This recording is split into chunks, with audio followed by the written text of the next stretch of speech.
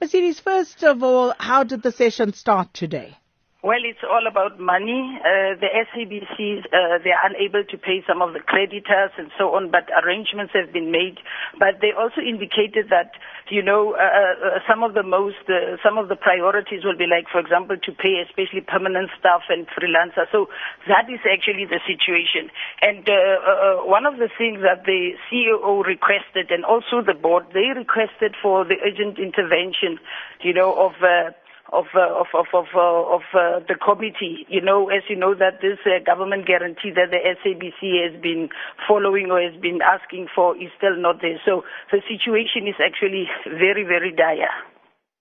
And then also, Mercedes, there were various other issues to be discussed as well. We understood that sports rights, and you did indicate, about payment to pay permanent and independent contractors. But what about the non-payment of independent producers? Has that come up as yet?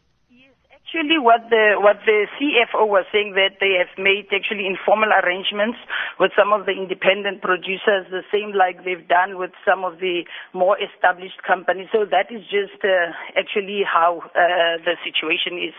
And actually, the SABC, according to the CFO, is a company of about 6 to 7 billion organization, but they will only have about 26 million left. The issue of the sports rights that was presented by the COO, Chris Maruleng, they also raised concern about the money, the sports. They have so many events. There's a national mandate for the SABC, to play, to carry out some of these events. But everything is at the cost of the SABC. So that was one of the concerns that was raised also as far as funding is concerned, to say everything is at the cost, even the reporters who are being sent to carry out all this, but because of the national mandate. So there's no funding, there's no money coming in, and it looks like they're even struggling to generate out of, enough funding out of these events.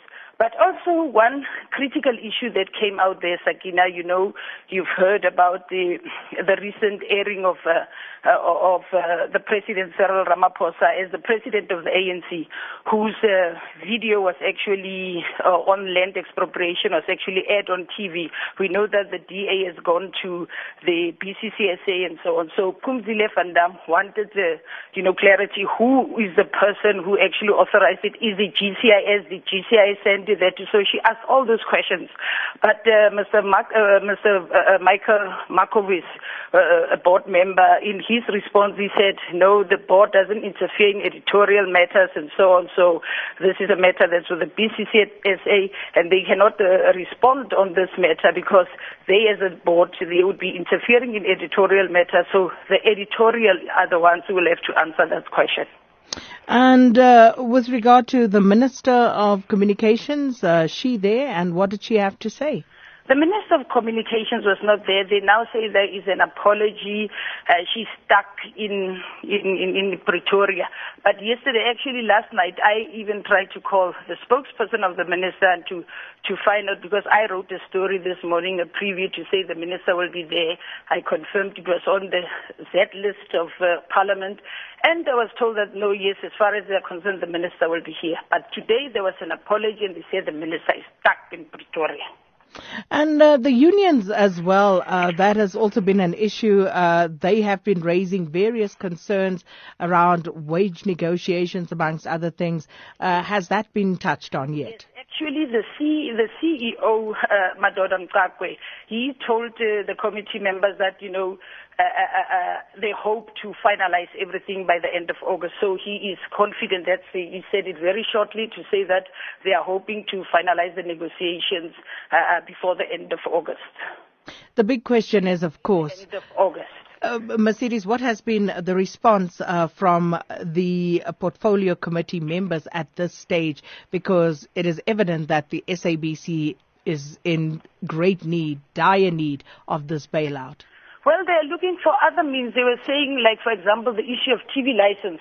What is the SABC, for example, going to do, to make sure that as far as TV license is concerned, they'll be able to generate that revenue and so on. But also, all in all, they were praising the board and the management and, for that presentation and so on. But some of the things has been that the SABC needs to get back to the drawing board. But one of the concerns that were raised there was to say, these are problems, you come here, you tell problems, but you don't say how you're going to deal with those problems. And they are aware, as the committee of the problems says, one of the members was saying, we know about the problems in the SABC. You are just presenting something about the problem, but you're not saying what you are going to do and so on. So those were some of the things, presenting problems without really coming up with tangible solutions of what is going to be done, especially as far as the TV license issue is concerned, because how many people are not paying TV license. So that's one of the main concerns. We've heard in the past that, it's been alleged that as far as the TV license is concerned, there was that outside company it was outsourced.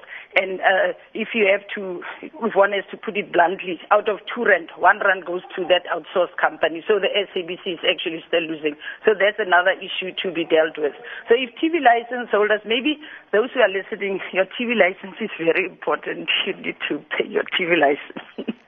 to keep the SABC up and running for your own good.